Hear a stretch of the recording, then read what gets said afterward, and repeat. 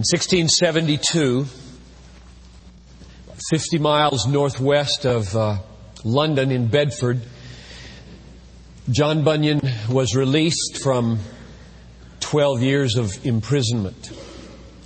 Near the end of that imprisonment, he wrote an add-on to his spiritual autobiography called Grace Abounding to the Chief of Sinners, which he had written sometime earlier. And in that add-on, he said something from which I take the title of this message. He quoted 2 Corinthians 1:9, which says, "We had this sentence of death in ourselves, that we should not trust in ourselves, but in God, who raises the dead." And then he wrote this, "This scripture I was made to see that if ever I would suffer rightly, I must first pass a sentence of death upon everything that can be properly called a thing of life, even to reckon myself, my wife, my children, my health, my enjoyment, and all as dead to me, and myself as dead to them. And the second was to live upon God that is invisible." And there's the phrase that I chose as the title for the message. To live upon God that is invisible.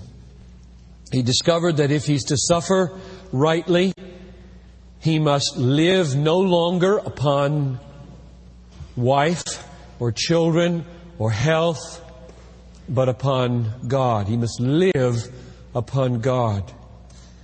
And how good it would be if we could learn to live upon God before we have no choice but to live only upon God. For the day will come when this mortal nature will fail, and the doctor will say, there is nothing more we can do. And at that time, you may be old enough to have outlived your wife and children and have nothing to live upon but God. And so it would be good. It would be good to learn this. I think he spent his life learning it from his early married life until he died when he was 60 years old in 1688. So I come to Bunyan with some predispositions about suffering.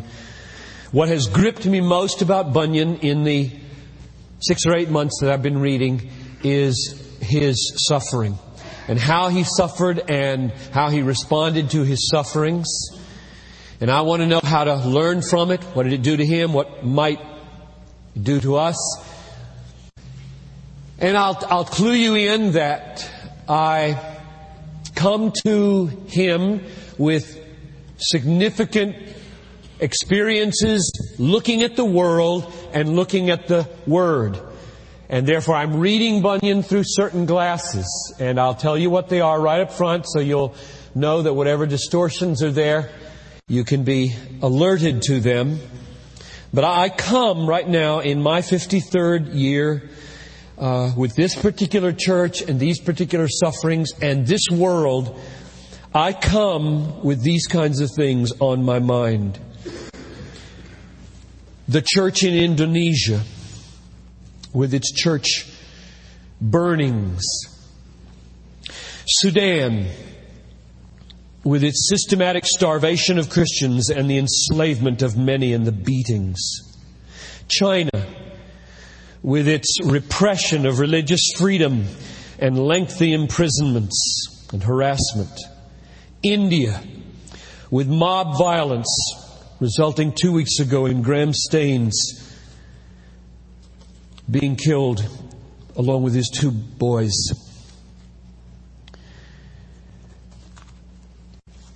David Barrett's report in this month's Missionary Bulletin, International Bulletin of Missionary Research, estimating 164,000 Christian martyrdoms this year.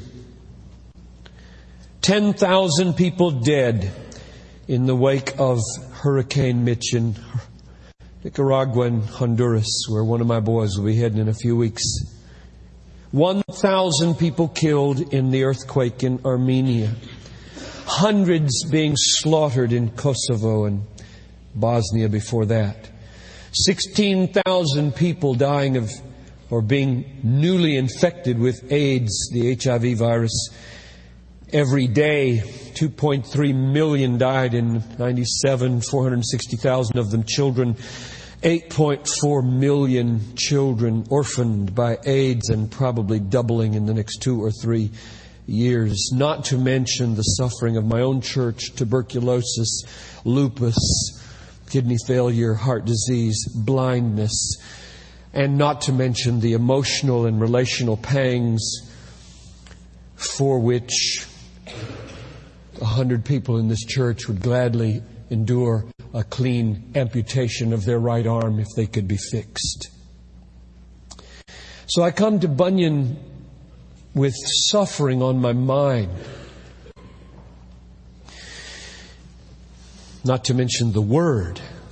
Through many tribulations, you must enter the kingdom of God. I send you out as lambs in the midst of wolves. Many are the afflictions of the righteous. If they persecuted me, they will persecute you. If they called the master of the house Beelzebul, what will they call you? To mention a few. And so when I hear him say, to suffer aright, you must learn to live upon God, who is invisible, I want to know what that means. And I want to experience that, so that when my season of suffering is intensified to the point of losing all and dying, I will not lose my joy. Like Habakkuk, one of our wedding texts, says in chapter 3, verse 17, though the fig tree blossom not, though there be no fruit on the vines, though there be no lambs in the stall and no cattle in the field, yet will I rejoice in God, my Savior. You've got to live on God if that's going to come true. The reason that's so important to me is not simply because I'm scared when I think about dying. The process of dying is scary to me. But I believe God gets most glory in the world when we maintain our stability of faith and our joy of faith, when we have nothing to maintain that faith anymore but God alone. Then He really gets glory. My little comment about signs and wonders would be, God can and does do them and gets glory, but not half so much as when, according to John 19 or 21:19, we die well. The world will be happy when it gets well. It doesn't take any spiritual reality to rejoice when you get well. And if you want to tack on God did it, the world will say, fine, you can say God did it. We say science did it. But you love it, I love it, and we know where your treasure is. But they can't say that in the dying hour when you're rejoicing. They just can't say it anymore. John Bunyan was born in Elstow, about a mile south of Bedford, November 30th, 1628. Same year that William Laud became the Bishop of London. Now that's significant. And the reason it's significant is because you can't understand the sufferings of John Bunyan if you don't understand the political and religious situation that brought it about, or a lot of it about.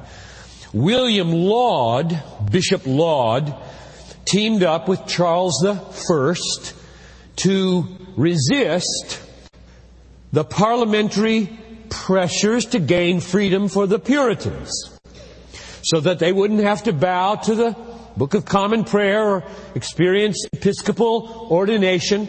And so there began to be a very dangerous cleavage between monarchy, Charles I, and his religious lackey, William Laud, and the Parliament, with Oliver Cromwell coming onto the scene and being elected to the Parliament in 1640, I think it was. A civil war broke out between these two groups. People loyal to the king, people loyal to Parliament. The one wanting religious freedom for people like the Puritans, and not just them, and the other saying that the Church of England should be the state church and there shouldn't be nonconformity with any freedom. Well, Oliver Cromwell was a great leader, and there was a triumph, and Laud was beheaded in 1645. And you need to hear that with the kind of trembling, as though you heard that President Clinton was beheaded this afternoon. Beheaded. Not shot. Beheaded. You need to feel this, because this is the atmosphere in which these Puritans are going to be ministering. People were beheaded. Kings. The king, 5 years later, was beheaded. The king was beheaded. And then Cromwell reigned and Presbyterianism reigned. The Westminster Assembly was gathered earlier. It finished its work in 1646, and now we had the Confession and the Catechism, and it defined the Presbyterian life in England in those days and has to this day. Great freedom was given. Jews were excluded from the island of England in 1290, and not a Jew was allowed to be in England, and they were welcomed back under Cromwell in 1655 in particular. He died. 1658, he died. So that little period there, the Commonwealth, 1645 roughly to 58, great freedom for the Puritans and other people in England. When he died, his brother Richard tried to do it, and he couldn't do it. He was not a leader. Now, you know what happens when you have weak leadership in a country. There's a lot of chaos. There begins to be instability. And what do people want when there's instability? At all costs, they want stability. They'll take it with a king or a dictator or however they can take it. And so they welcome back Charles II, the son of Charles I, and it's called the Restoration. The restoration of monarchy, 1660. And that's the year Bunyan went to jail. So there's a correlation there, because with the restoration of monarchy came the restoration of Episcopalism and the Act of Uniformity in 1662, which in August of that year put 2,000 Puritan pastors out of their churches who would not bow to Episcopal ordination or to the Book of Common Prayer. Now, those were the days of John Bunyan's life.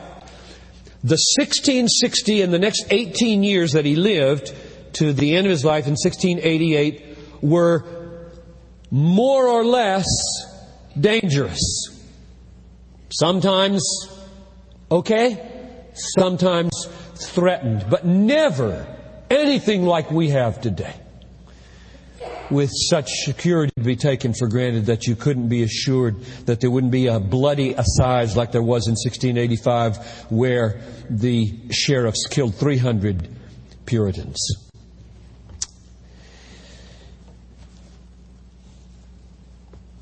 As a boy, he learned the trade of tinker. He used the phrase brazier in his will.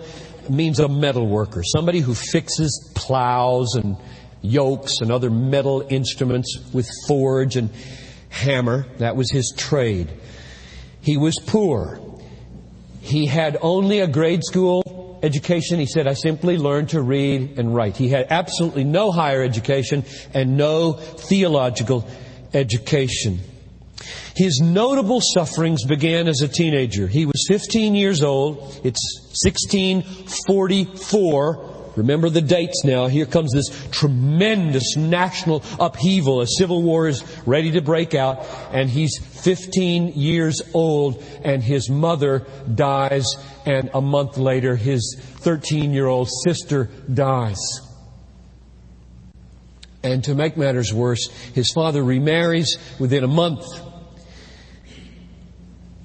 He turns 16 and he's drafted for 2 years into Cromwell's army. So within a space of 2 or 3 months, he loses his mother as a 15-year-old, he loses his sister as a 13-year-old, and he's swept away from his home as a 16-year-old now, and he may or may not have seen active service, but we know one story where he was called upon to be a sentinel, and a man said, I'd rather take your place, you take mine, and the man was killed with a musket ball through the head. And so he got at least that close to military activity. This is a 16-year-old boy who just lost his mother. He comes home. He is not a believer. He writes about himself, I was the very ringleader of all the youth that kept me company in all manner of vice and ungodliness. He married. He was 20 years old, or 21, and we never learned the name of his first wife. It's a remarkable thing. She bore him 4 children, and the first one was blind at birth, Mary. So his marriage, which might have been a relief to him from the sufferings of the earlier teen years, proves to enter with a tremendous burden. And the burden, of course, in our day, we've had that happen in our church, is great. Then, picture what it might have been for a young woman who had all the burden of a household and a blind daughter, baby daughter, to care for. And then 3 more children follow back to back. And then when he's thrown into prison, she's 10 years old. And he said it was like pulling skin from his bones to leave his daughter, blind daughter, alone with his wife with no means to care for them. So he made laces in prison and things like that. But she brought with her to this marriage, this pagan man's life, 2 books. That was her entire bringing. One was called The Plain Man's Pathway to Heaven, and the other was called The Practice of Piety. And she told stories of her godly father. And he began to read these books. And he began to be awakened. Mary, Elizabeth, John, Thomas were the names of his children. And in his first 5 years of marriage, he was profoundly converted. Now, the process of the conversion was agonizing. And when you read Grace Abounding, get it if it's up there. It's a little short book, 120 pages. It is very frustrating to read. There are no dates in it. You can't tell when anything is happening. And you can't tell what he thinks is his conversion, because it seems to happen several times. And then he experiences these extraordinary temptations, and then he thinks he's committed the unforgivable sin and drops into despair and depression for 2 years, and then he begins to come out. But most of the biographers seem to make this the decisive moment. And they're probably right. So let me read you the decisive moment. There were several good moments, but they seem to be followed by drifting away. And I don't know what he thought about those. One day, he's about 25 years old here, I suppose. One day, as I was passing into the field, this sentence fell upon my soul. He's been soaking himself in the Scriptures and in these books but feeling unconverted. This sentence fell upon my soul. Thy righteousness is in heaven. And methought withal, I saw with the eyes of my soul Jesus Christ at God's right hand. There, I say, was my righteousness. So that wherever I was, or whatever I was doing, God could not say of me, He lacks my righteousness, for that was just before Him. I also saw, moreover, that it was not my good frame of heart that made my righteousness better, nor yet my bad frame that made my righteousness worse. For my righteousness was Jesus Christ Himself, the same yesterday, today, and forever. Now did my chains fall off my legs indeed. I was loosed from my afflictions and irons. My temptations fled away, so that from that time those dreadful scriptures of God, now the ones he's referring to there are the texts about the unforgivable sin and Esau and crying out and not being able to get forgiven. Those terrible texts, those scriptures, left off to trouble me. Now went I also home, rejoicing for the grace and the love of God. Now, one of the influences, if that sounds familiar, who's that sound like? Another great person who had a conversion somewhat like that. Well, Wesley, I'm thinking of Luther. Okay, sounds like a lot of people. The reason I mention Luther is because he attributes so much to Luther. Here's what he says. The God in whose hands are all my days and ways did cast into my hand one day a book of Martin Luther's. It was his comment on Galatians. I found my condition in his experience so largely and profoundly handled as if his book had been written out of my heart. I do prefer this book of Martin Luther upon Galatians, accepting the Bible, before all other books that ever I have seen as most fit for a wounded conscience. That's an amazing tribute, and he's not the only one. 1655 now. The matter of his soul is settled. The church, the little nonconformist church in Bedford, pastored by John Gifford, asks him to do some exhorting in the fields. And behold, a great preacher is discovered.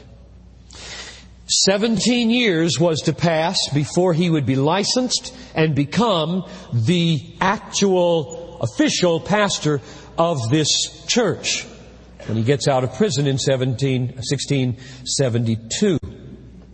But he became a very powerful preacher.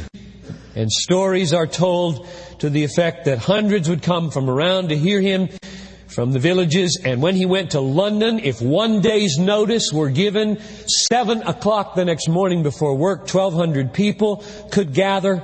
John Owen, the great intellect of the Puritans, lived in London at this time, would hear him every chance he got. And when the King Charles asked Owen, "Why do you go to hear a tinker preach when you have all this learning?" his answer was, "I would willingly exchange my learning for the tinker's power of touching the men's hearts." So you know this man had a tremendous gift for preaching. 10 years into his marriage, this unnamed woman, his wife, died. He's 30 years old, and he has 4 children under 10. One of them blind. Within a year, he marries Elizabeth. Elizabeth was a great woman also. The year after that, he's arrested. She's pregnant. She has 4 children she inherited. One of them's blind. She's pregnant. He gets arrested and she miscarries and loses the baby. I have crossed out in my manuscript, but I just feel like I can't pass over this great instance in Elizabeth's life. I just must pay tribute to the women in Bunyan's life, though they had a hard time of it and he may not have treated them entirely all the way he should. But she goes to London to appeal. Now, this is a village woman. This woman with no education goes to the higher-ups of London, and they put her off and say, wait until the court comes to Bedford. So she waits 6 months or so, and the court comes to Bedford. So you got 3 judges. She's going to go before these major judges because they've put her husband in jail. And who knows what might happen to her. And she has 4 children and a recent miscarriage to contend with. Would he stop preaching, they ask. My Lord, he dares not leave off preaching as long as he can speak. Well, what's the need of talking? There is need, my Lord, for I have 4 small children that cannot help themselves, of which one is blind, and we have nothing to live upon but charity of other people.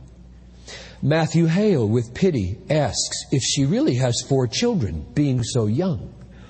My Lord, I am but mother-in-law to them, having not been married to him yet 2 full years. Indeed, I was with child when my husband was first apprehended.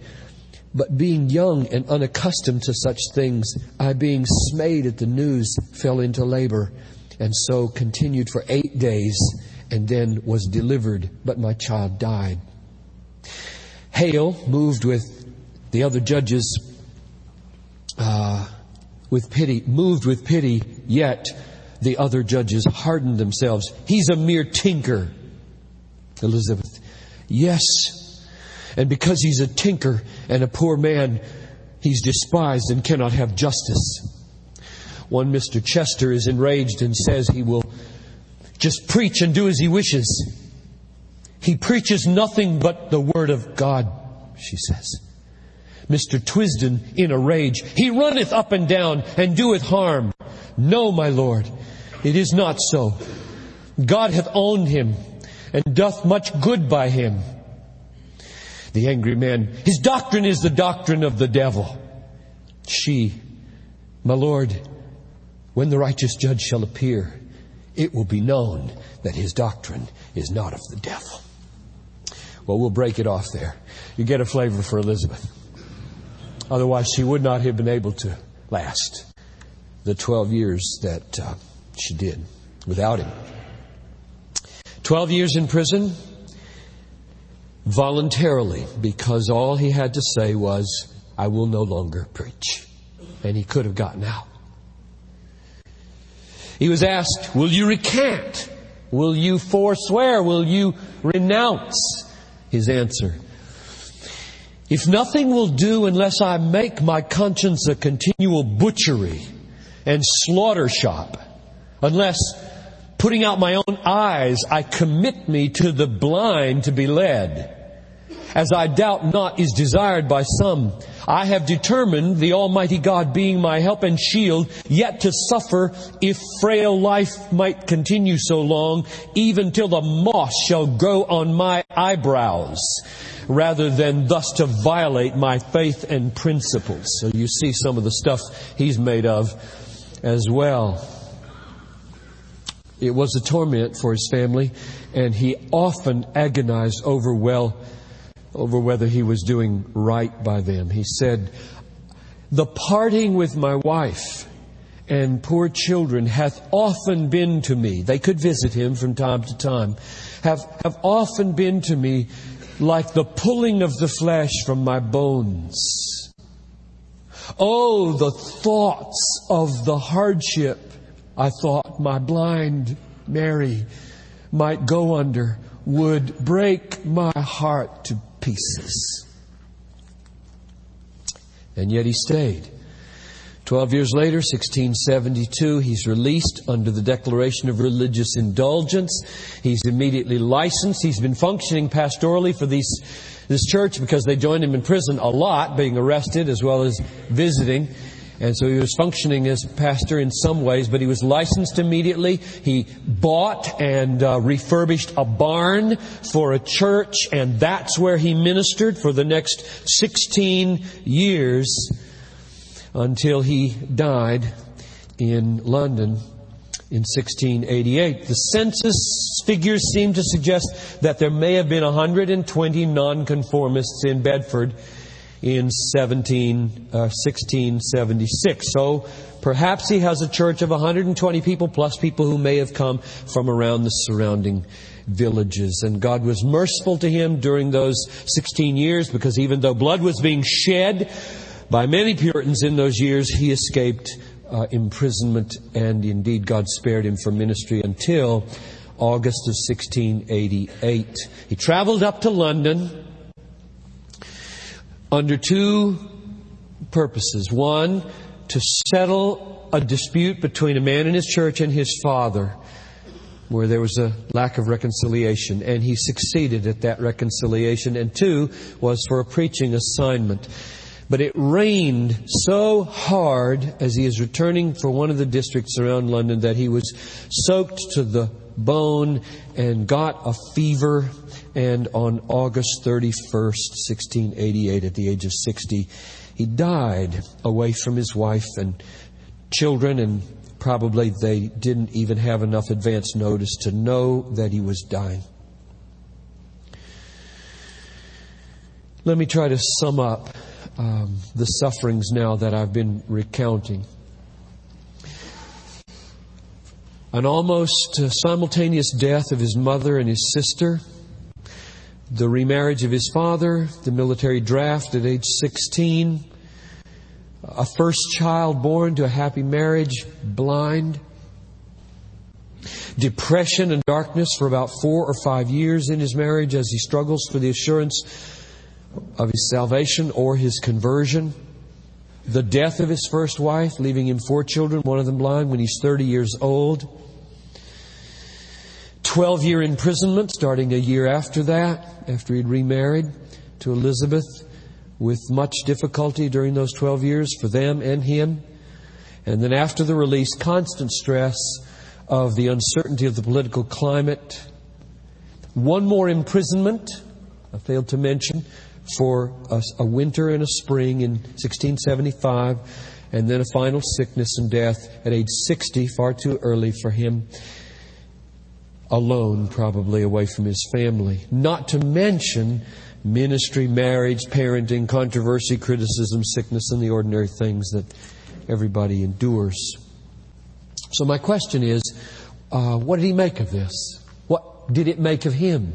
And what might it make of us? And the way I want to handle this is by giving you 5 statements that I'll try to unpack of the effect of Bunyan's suffering on him.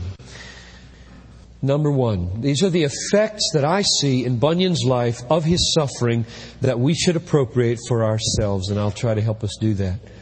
Number 1, Bunyan's suffering confirmed him in his calling as a writer, especially for the afflicted church. Now, the biggest distortion that I have made of Bunyan's life so far is that I have not even mentioned his writings. Now, everybody knows that he wrote The Pilgrim's Progress. The Pilgrim's Progress is the most widely distributed book in the history of the world outside the Bible, written by a man with no formal education. It's been translated into 200 languages and is especially popular in the Third World. And reading the history of the Pilgrim's Progress was mind-boggling. I'd love to tell you some stories about 18th century China and the impact. It almost became the first little red book in China, but different course of events changed all of that. But what people don't know is that he wrote 57 other books. When you read the list in Christopher Hill's Index, there are 58 books. Books on controversy like the Quakers and justification and baptism. Collections of poems. Books for children, children's literature. Allegory like the Holy War and the Life and Death of Mr. Badman. And practical doctrinal expositions. Most of them are simply practical doctrinal expositions that would profit your own soul based on sermons that he had written. So he was a writer from beginning to end. He wrote 4 books before he went into jail. So from age 25 to 27 to 32 roughly. And he had 5 books that he wrote the year he died.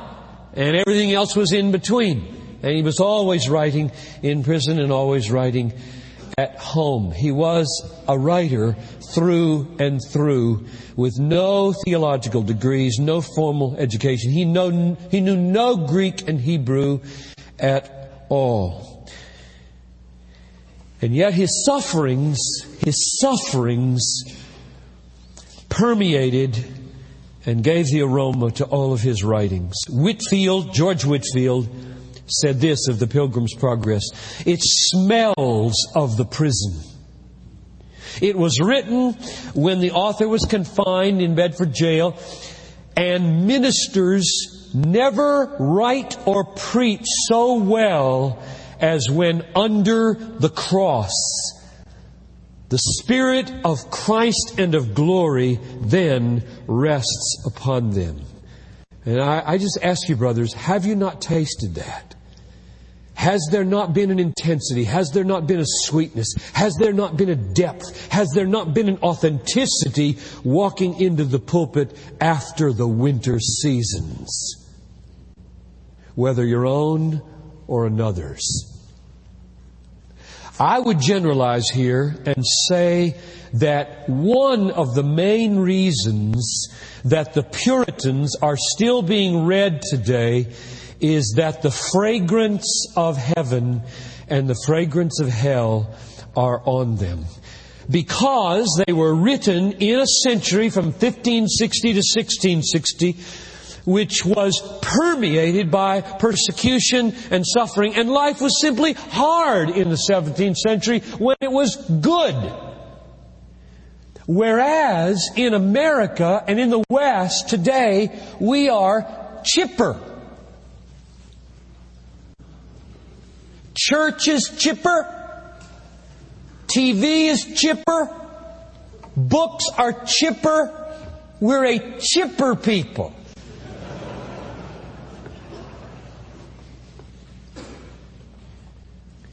Which means there's not much to be read today worth reading. Because the smell of hell and heaven isn't on it. When you're walking along the precipice like the Puritans walked almost every day of their lives, the precipice where there's no 911, you got to get your own water. There's no vaccinations. There's no OBGYN.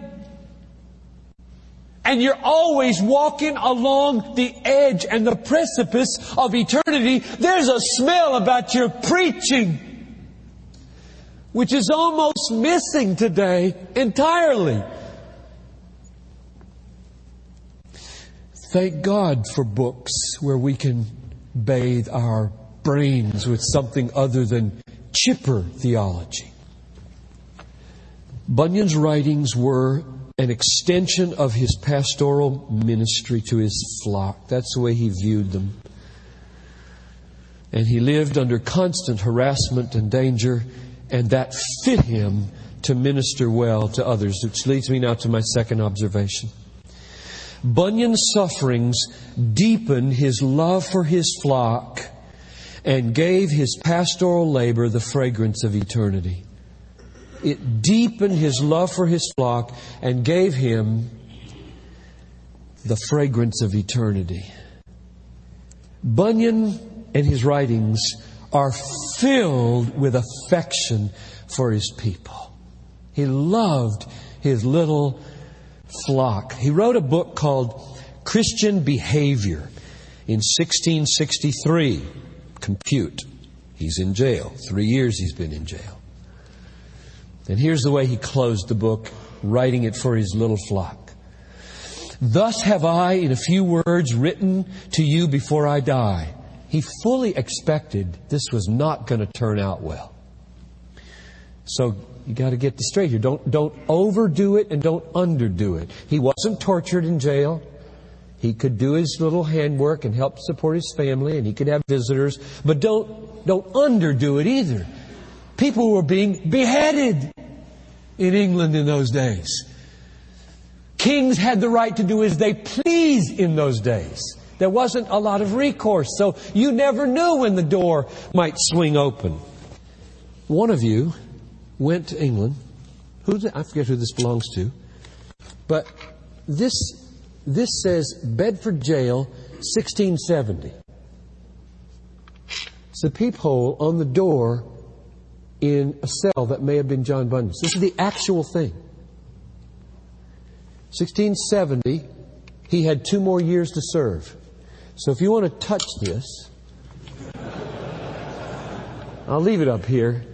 And I thank whoever it was who lent this to us, this one of you, for doing it. But this looks authentic to me, and you can look through it there. There's no magnification, so you can see both ways on this one.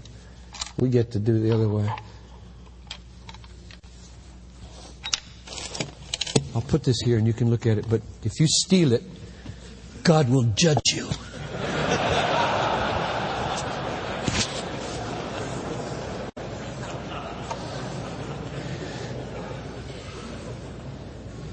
Now, what made me think of that? Lost my place here. He's writing this to his people.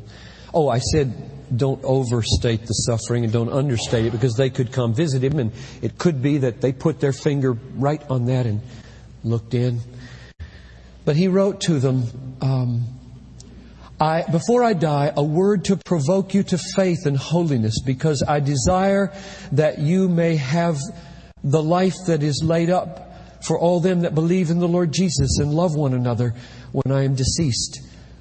Though then I shall rest from my labors and be in paradise, as through grace I am comfortably assured. Yet it is not there, but here I must do you good. And so he writes these books for his people. Halfway through his imprisonment, he writes, I did often say before the Lord that if to be hanged up presently before their eyes would be means to awake them and confirm them in the truth, I would gladly consent to it. Bunyan gloried in the privilege of being a pastor. He loved the ministry. It flowed from his sufferings. He was jealous. He was jealous for his people to prosper. Now, loving your people is very much a product of suffering, I think. In America, we don't suffer much. We are fun-loving folk. But you know, you can be as fun-loving and as happy-go-lucky and chipper as you want. But as soon as somebody tells you you've got cancer, or as soon as you find out your child is blind, you turn away from the chipper pastors to somebody who is a man of sorrows and acquainted with grief. So I know there's a tremendous pressure on you in many seminars to grow churches by helping people feel chipper and good. And I think perhaps your church may grow more slowly if you're a serious person. And I don't want you to be a somber or glum person. But your people have got to know, you know, what it feels like if they're going to come tell you what it feels like. There's got to be something they're detecting in you that you've suffered. Otherwise, they're going to go to somebody else because the pain is too great to be dealt with lightly. And as soon as you share with somebody a marital problem or a kid problem or a health problem, you can tell within seconds if they are connecting at any deep level here. And if they're not, the quickest thing you want to do is just say, excuse me, I need somebody who understands. And so your suffering is so important to them. You won't love your people as you ought unless you suffer with Jesus. He said, my heart hath been so wrapped up in the glory of this excellent work that I counted myself more blessed and honored of God by this than if I had made me emperor of the Christian world or the Lord of all the glory of the earth without it. He loved being a pastor to his people, and his suffering endeared him to them. Third observation. Bunyan's suffering opened his understanding to the truth that the Christian life is hard and that following Jesus means having the wind in your face. 1682. 6 years before he dies, he writes a book called The Greatness of the Soul, based on Mark 8:36. What does it profit a man to gain the world and forfeit his soul? For what shall a man give in exchange for his soul? Now, Puritans were good at taking a sentence like that and writing a book about it. They wrote books about sentences like that. And they're not throwing away words. So he writes a book about that verse. And in it, this is what he wants to get across. I'll quote. He's quoting Jesus now. Follow me is not like following some other masters. The wind sits always on my face. And the foaming rage of the sea of this world and the proud and lofty waves thereof do continually beat upon the sides of the bark or boat that myself, my cause, and my followers are in. He therefore that will not run hazards and that is afraid to venture a drowning, let him not set foot into this vessel. That's his conception of following Jesus. 2 years later, he wrote a book on John 15:2. Every branch that bears fruit, my Father prunes. And this was his point. It is the will of God that they that go to heaven should go thither hardly or with difficulty. The righteous shall scarcely be saved. That is, they shall, but yet with great difficulty, that it may be the sweeter. So his whole mindset seems out of step with 20th century American evangelicalism to me. The essence of Christianity is it's hard. The essence of Christianity is you gotta fight like crazy, cut off hands, gouge out eyes, deny yourself in order to live upon God only. Because if it was hard in the 17th century to learn to live upon God only, think how hard it is to get into the kingdom of heaven today. It is hard for a rich man to get into the kingdom, and everybody in this room is filthy rich. No exceptions. I don't care if you didn't pay your rent last month. There are no exceptions. We are rich. It is hard in America to go to heaven. How many coats are in your closet? Shoes. How many running pairs of shoes? Gloves for every occasion. Every manner of possible electronic device to heat your food. Fast, slow, rough edges, soft edges. Plumbing is in your house. Sewage carried away flawlessly. Pure drinking water. Refrigeration. 911 at your beck and call. I tell you, it is hard to go to heaven in America.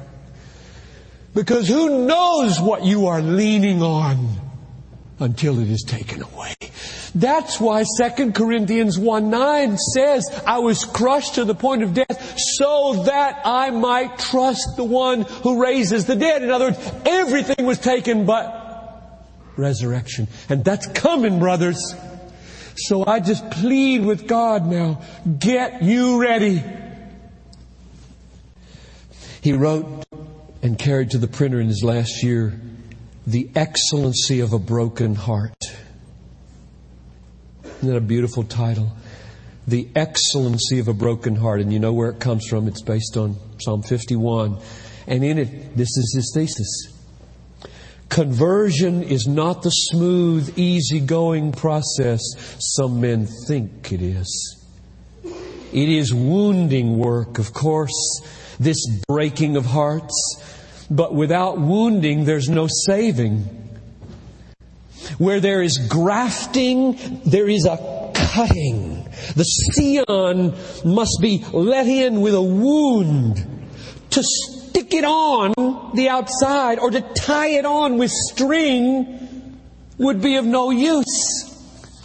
Heart must be set to heart, back to back, or there will be no sap from the root to the branch. And this, I say, must be done with a wound. If you wonder why there aren't more fruitless people, why there are so many fruitless saints, seeming saints, it may be because there was never a wound. And the vine isn't in the branch. It's tied on and pasted on with a quick booklet or prayer or aisle walking. And so there's no sap flowing. And they're trying to do what you're supposed to be doing. Read the Bible and pray, and you're supposed to feel something in this worship service. And there's no life. And it's scary. The churches are full of that kind of people all over America. And some pulpits have preachers like that. Bunyan was passionate for these things, and he was patient with these things. Listen to this beautiful pastor patient word. And listen to his language. I wish I had time to talk about Bunyan's language. He and Spurgeon are almost without peer in their use of language. And we need to learn from them in this regard, but I have to leave some things out. But you get a flavor of it here in this beautiful word. 1678, a book called Come and Welcome to Jesus Christ. He was a wooer of men. Coleridge was right. The Calvinism of John Bunyan is the sweetest, most beautiful, most tasty religion in the world. He that comes to Christ cannot, it is true, always get on as fast as he would. Poor coming soul, thou art like the man that would ride full gallop, whose horse will hardly trot. Now the desire of his mind is not to be judged of by the slow pace of the dull jade he rides on. He's talking about his body here. The dull jade he rides on, but by the hitching and the kicking and the spurring as he sits on his back. Thy flesh is like this dull jade. It will not gallop after Christ. It will be backward, though thy soul and heaven lie at stake. We need to talk like that. Let your speech be seasoned with salt, that you may know how to answer every man. Work at your language. Get provocative language into your great old truths so that people either scratch their heads or scream or twinge or something, but don't go to sleep on you and call you boring. The worst damnation of a preacher. Maybe not the worst, but pretty close. He was a very balanced person. One way to illustrate the balance in this issue is he wrote a book in, I didn't put the date down, doesn't matter. He wrote a book in 1 year called Saved by Grace. Ephesians 2:5 was the text. And the very same year, he followed it with a book called The Straight Gate, based on Luke 13:24. Strive to enter at the straight gate, for many, I tell you, will seek to enter in and shall not be able. Can you point to anybody in your church that is seeking to enter the kingdom and not able? I just wonder if our gospel is a biblical gospel when there aren't a few people like that around. We are so scared of having people like that. We want to paste assurance on them so fast because you can't have people struggling with assurance. You can't have people struggling for their soul and saying, I want to be saved, but I don't know grace in my life. I have no spiritual affections. We say to people, you don't need to have any of those affections. And we got to get people like that fixed so fast that so much of the Puritan experience just seems gone. There's no wrestling like these men wrestled with. The way is hard, Jesus said, that leads to life, and those who find it are few. Bunyan taught that to his people. Number 4, this is my fourth result or function of suffering in his life. Bunyan's suffering strengthened his assurance that God is sovereign over all afflictions of His people and will bring them safely home. Now, there have always been people who try to solve the problem of suffering by denying the sovereignty of God. That is the all-ruling providence of God over Satan and over nature and over human hearts and deeds. But you know, it is remarkable as I read church history and biography and look around the world today, it is remarkable to me how many of the people who cherish the full sovereignty of God over will and nature and demons and bodies, the fullest expression of the sovereign control of God, are the people who have suffered most. And thus, from an academic perspective, would have the hardest time rendering an account of theoretically how you can believe in such a thing. And they have found the most comfort in it. And Bunyan was among that number.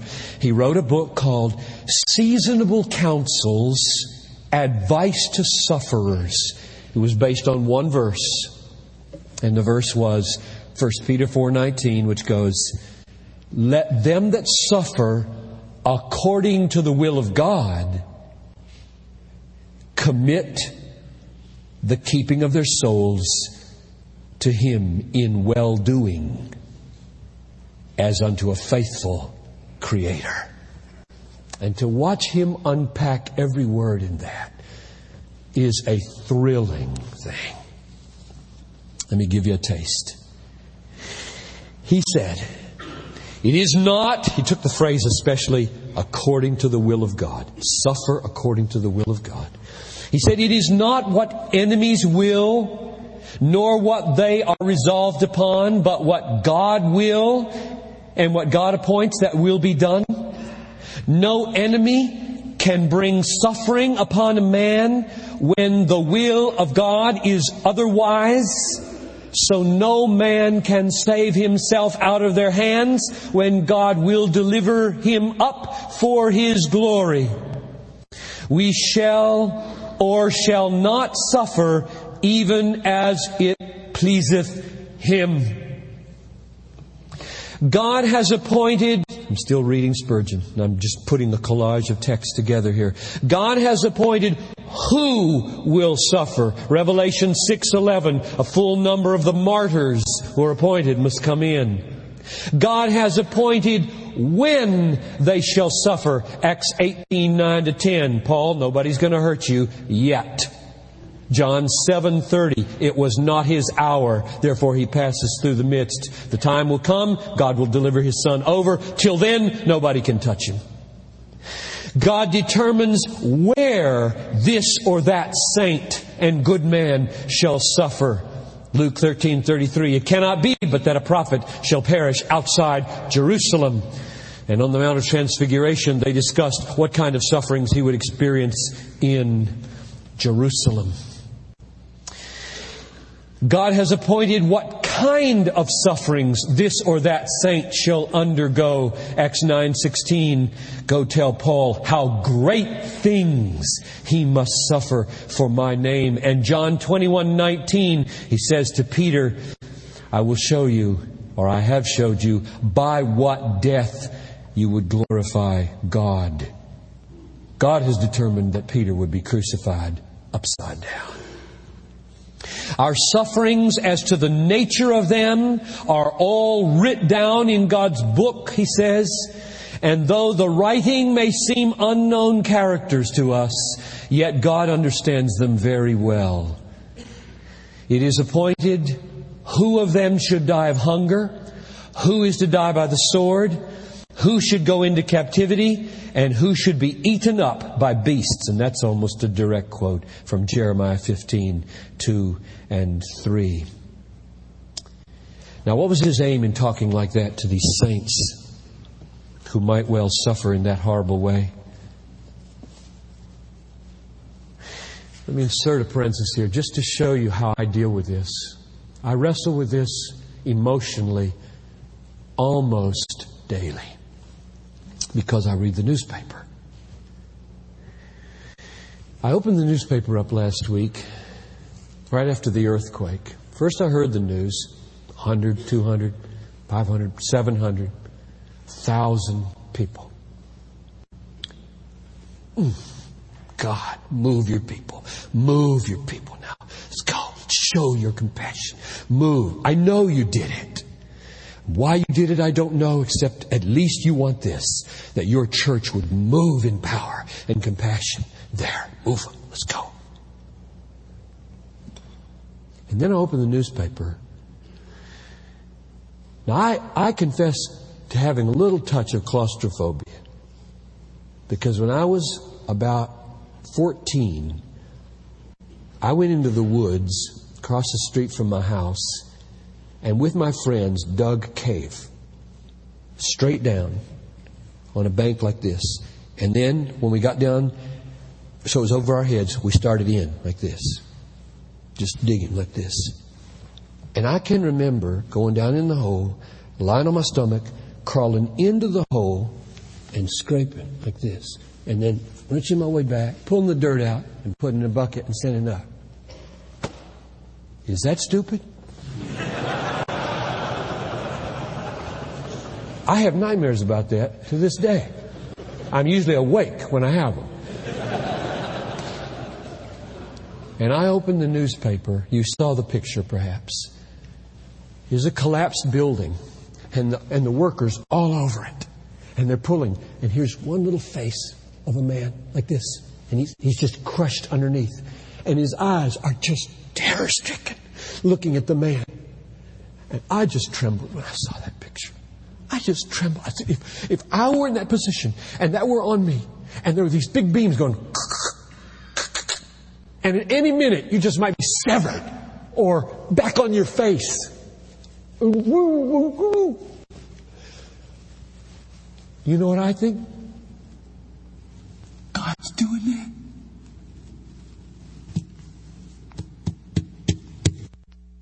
God's doing that. That's why there's a problem of suffering in the world. It's not statistics. It's not statistics. It's a little girl in Texas falling into a 12-inch pipe. You remember that one? The whole nation watched for days. And they bored a hole this way. They bored a hole this way. You're her dad. And you stop, and her leg is trapped up like this. And she's, what, 2? And for a while she's crying and crying and crying and crying and crying. Mommy and Daddy, and your heart is being absolutely ripped to shreds. Oh God, oh God, oh God, oh God. If you can't believe in the sovereignty of God at a moment like that, just give it up and quit the ministry. And I admit, I can say this right now, but I admit, if my little Talitha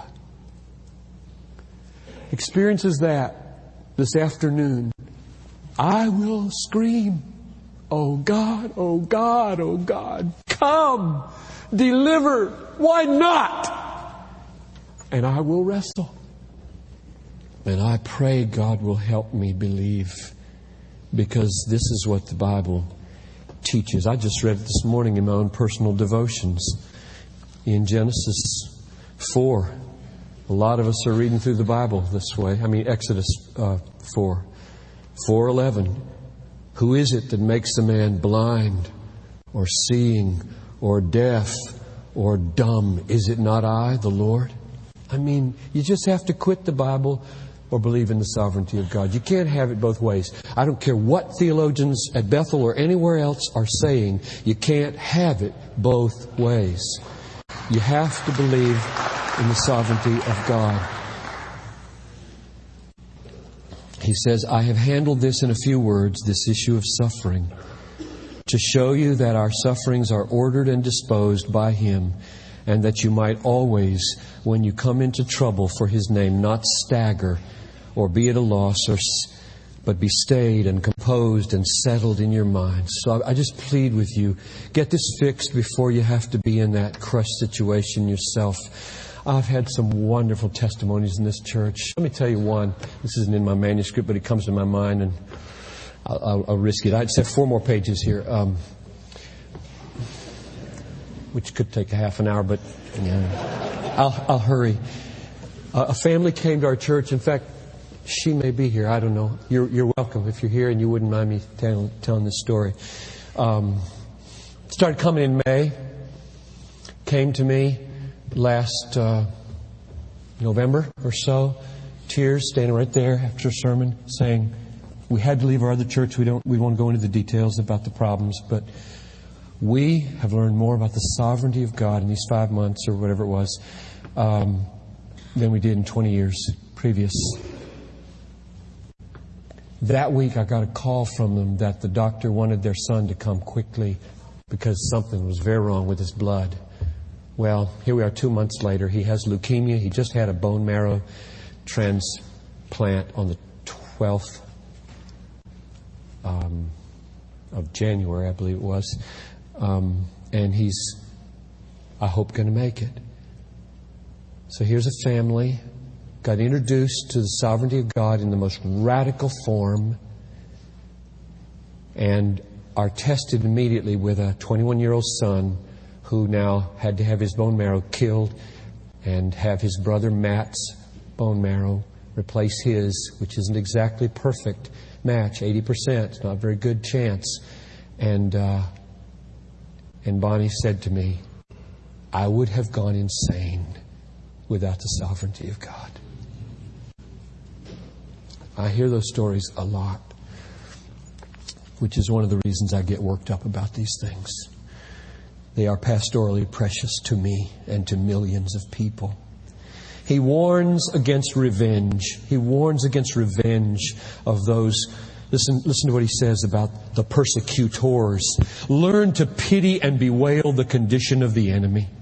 Never grudge them their present advantages. Fret not thyself because of evil men, neither be thou envious of the workers of iniquity. Fret not, though they spoil thy resting place.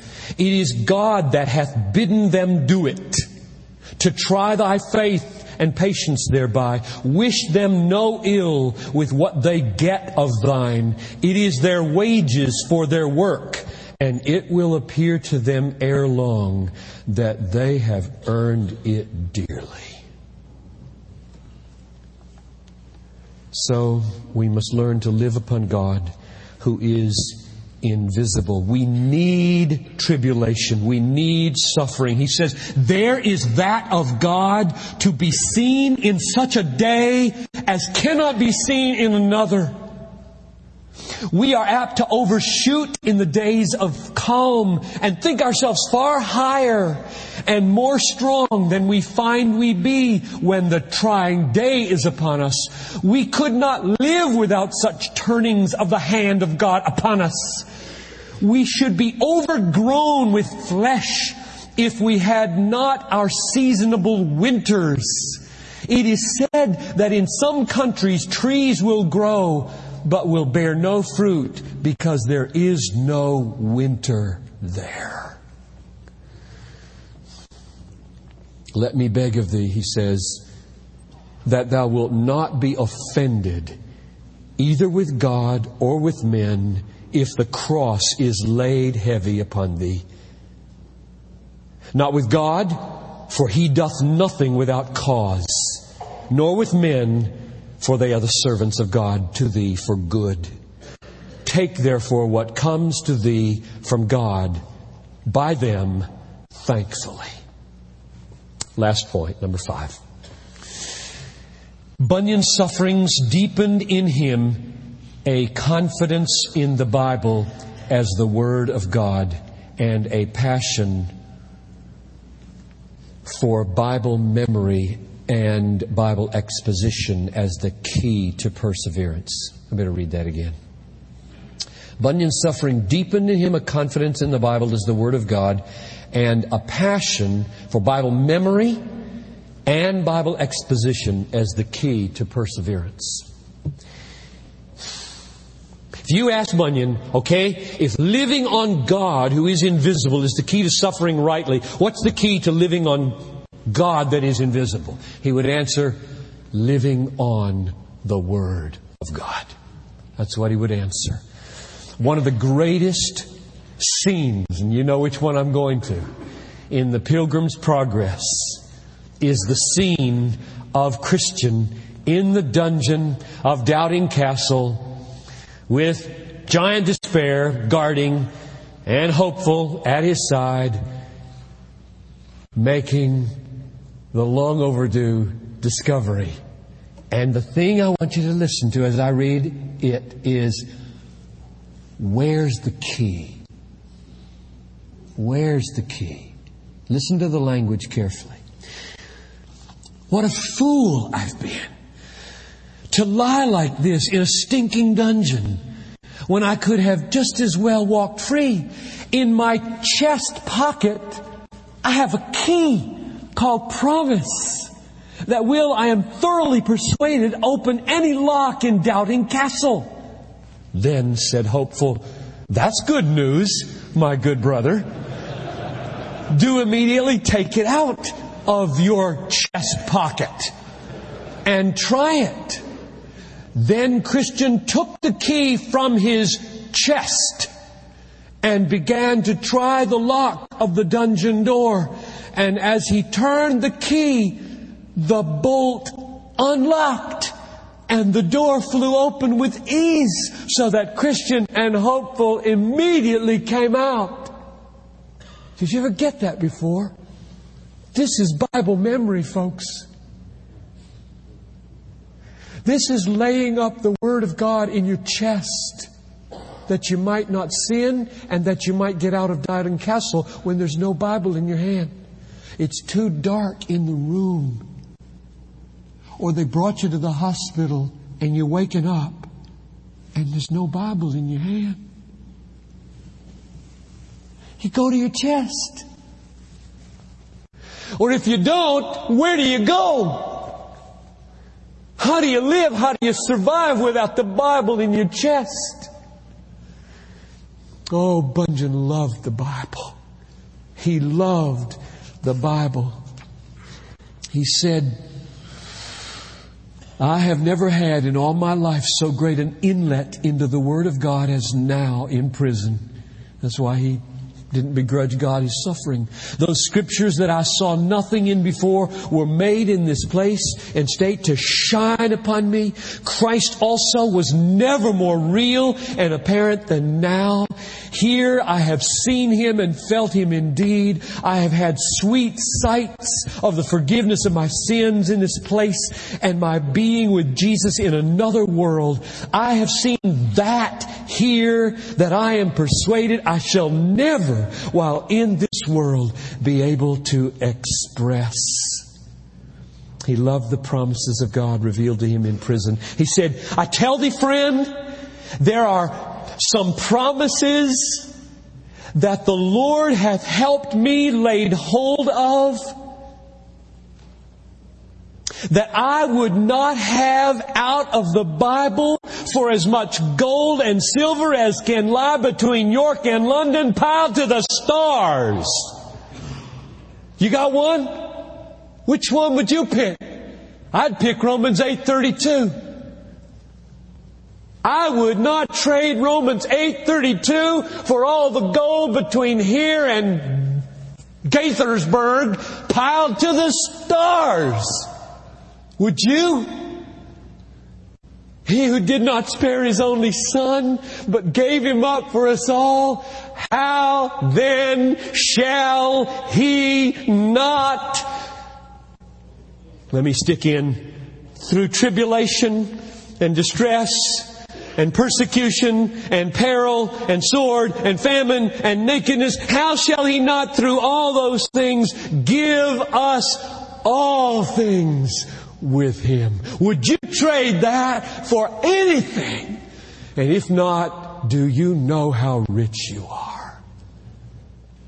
And what a glorious calling we have to build such priceless commodities into our people. Who'd want to be a stockbroker when you can broker Romans 8:32, for which you wouldn't trade all the gold in Fort Knox? I think I should be done. I'm out of time.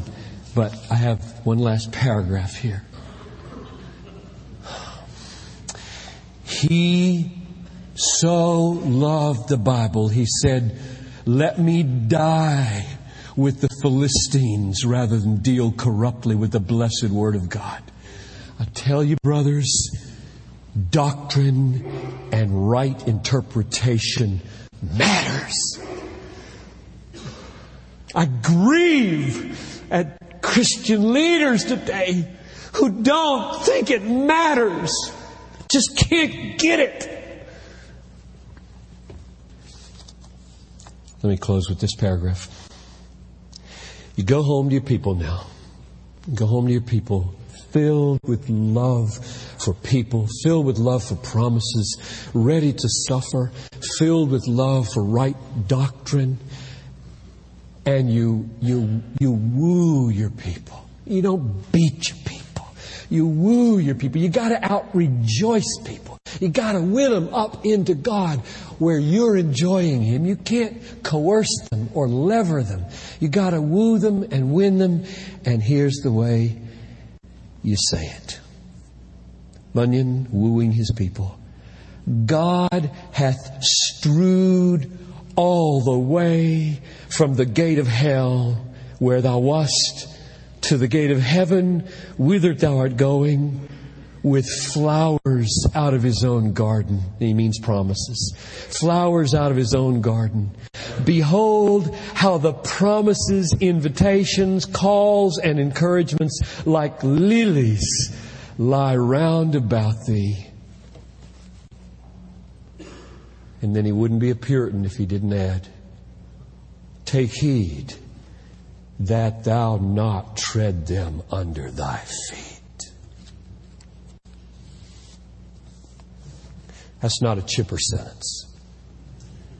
That's a gloriously true sentence. You say to your people, take heed. Don't tread this promise under your feet through unbelief. Believe it. Amen. Now, I will linger for maybe 10 minutes to field your questions. Yes, we all appreciate you very much, and I'm just so thankful for your ministry to me personally. When you talk about John Bunyan and you talk about the relationship between suffering and loving your people, and I don't want to miss out on the suffering that I need to go through in order to love the Word and love the people God has given me. But yet we do live in an affluent culture, and I'm wondering, as I read your book, Hungering for God, and as I've read some other on fasting, I'm wondering if fasting and as I try to understand how much I have to mortify my own flesh to pray, is that the suffering that I need to go through as a pastor in order to love my people and to love God as His Word, or do you think there is something else? It is definitely part of it. I don't think it's the main part. I think voluntary suffering is so dangerous because it mainly will produce pride. I believe in fasting with all my heart, but it is unbelievably dangerous discipline because it can produce as much vanity as it does brokenness.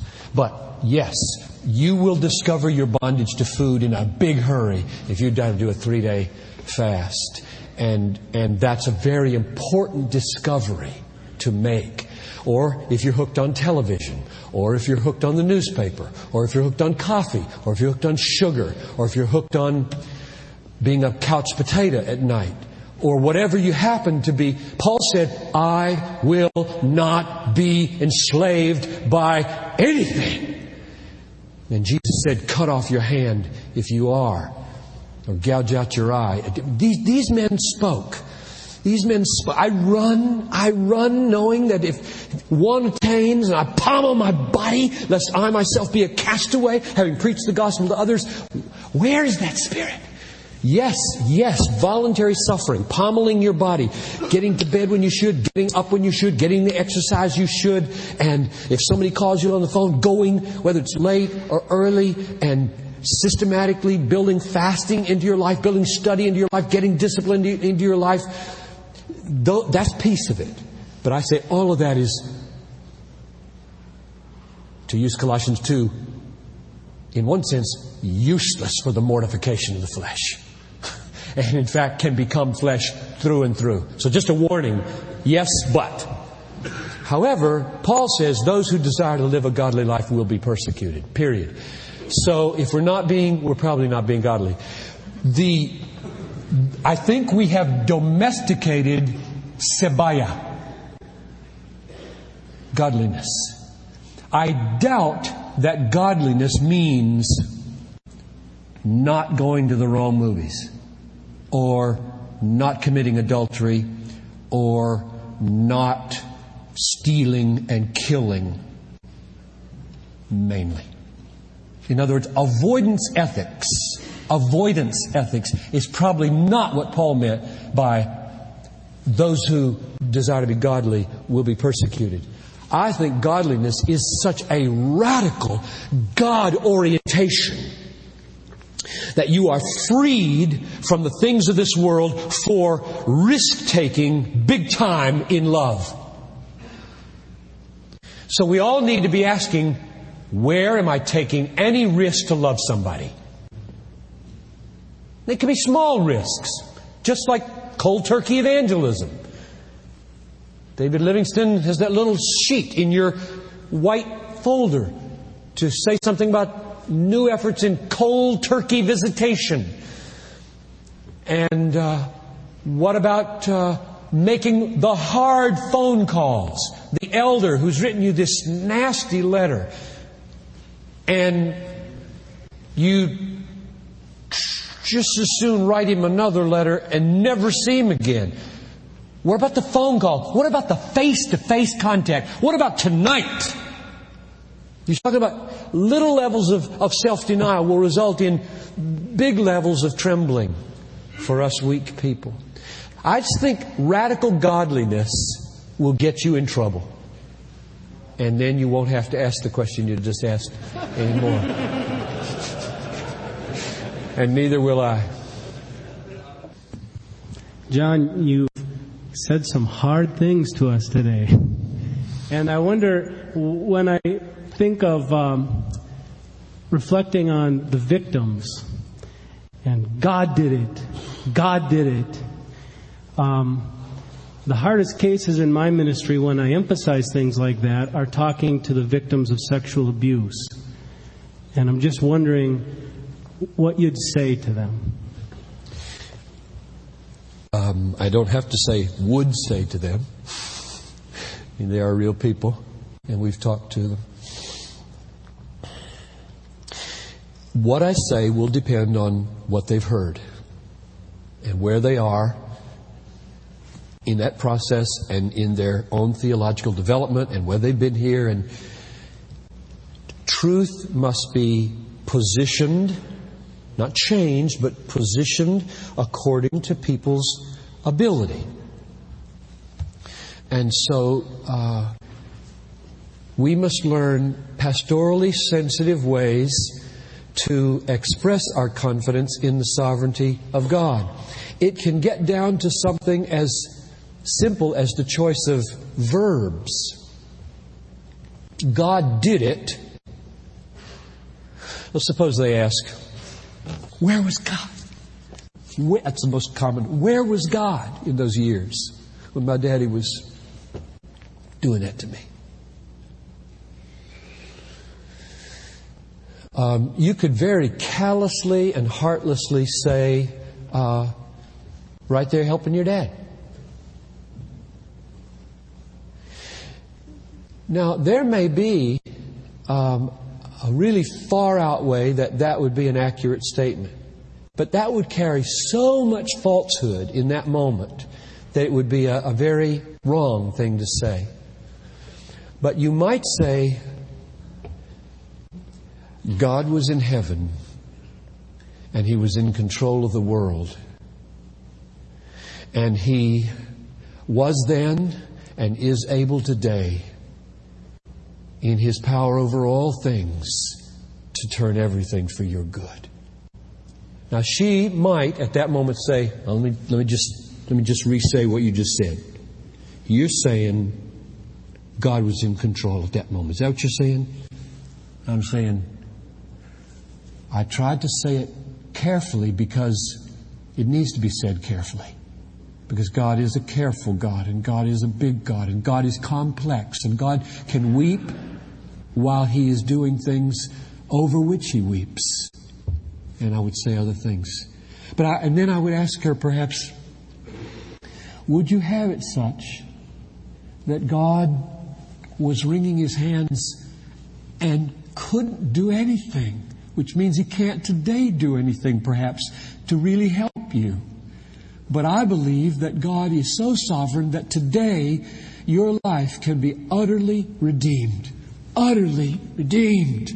Venereal warts and all can be utterly redeemed. And all the dysfunction in your life and all the emotional terror can be utterly redeemed. And the reason I believe that is because I believe in the absolute sovereignty of God over your life right now. Your heart is in His hands. He is a craftsman and can take your heart. And if I detected from her at that moment some sense of, oh, that sounds hopeful, that sounds good, I might say, and you know, if that's true, then the same God was in charge of the universe 20 years ago, or 5 years ago, or whatever. And then I would also say, probably, depending on where she is and what her theology is, I would say, you know, I don't have all the answers, and mystery abounds in the universe, and I'm not about to give an answer for why an earthquake landed on Armenia and didn't bring this church down on us today. I don't have an answer for that. I don't know why we haven't been swallowed up right now. And they did. I don't have an answer for that. Or why you experienced that, and why God let your dad do that. And she said, oh, you said let. You don't really believe let. I'd say, I do believe let. Because I believe the way God exerts His causal agency is different in righteousness and sin. I think He ordains and superintends and governs it all. And yet there's a more active agency. And then I might quote to her Lamentations 3:37, where it says, He does not... Help me. See it? That is, He does not willingly afflict the children of men. Now, I looked that up in the Hebrew. Willingly is the word milevo. 3 Hebrew words. You know them? Tell me the meaning of the Hebrew word mean. From, lave, heart, o at the end. From His heart. He does not from His heart afflict the sons of men. So I would say to her, you take a text like that. Now this is in the midst of Lamentations where women are boiling and eating their children. And it's called a judgment of God. And you say right in the middle of Lamentations is a statement, God does not willingly afflict the children of men. And yet He afflicts them. What that means is God is complex enough so that He has levels of emotion. Afflicting them is not His favorite activity. But He does it. Doesn't do it from His heart. You know what His heart is? His heart right now is your repentance and the forgiveness of your dad. Let's deal with that first. That gives you a flavor anyway. I think we'll save the other questions for tomorrow's panel. So thank you so much for being here. Enjoy your afternoon. We'll be back here tonight.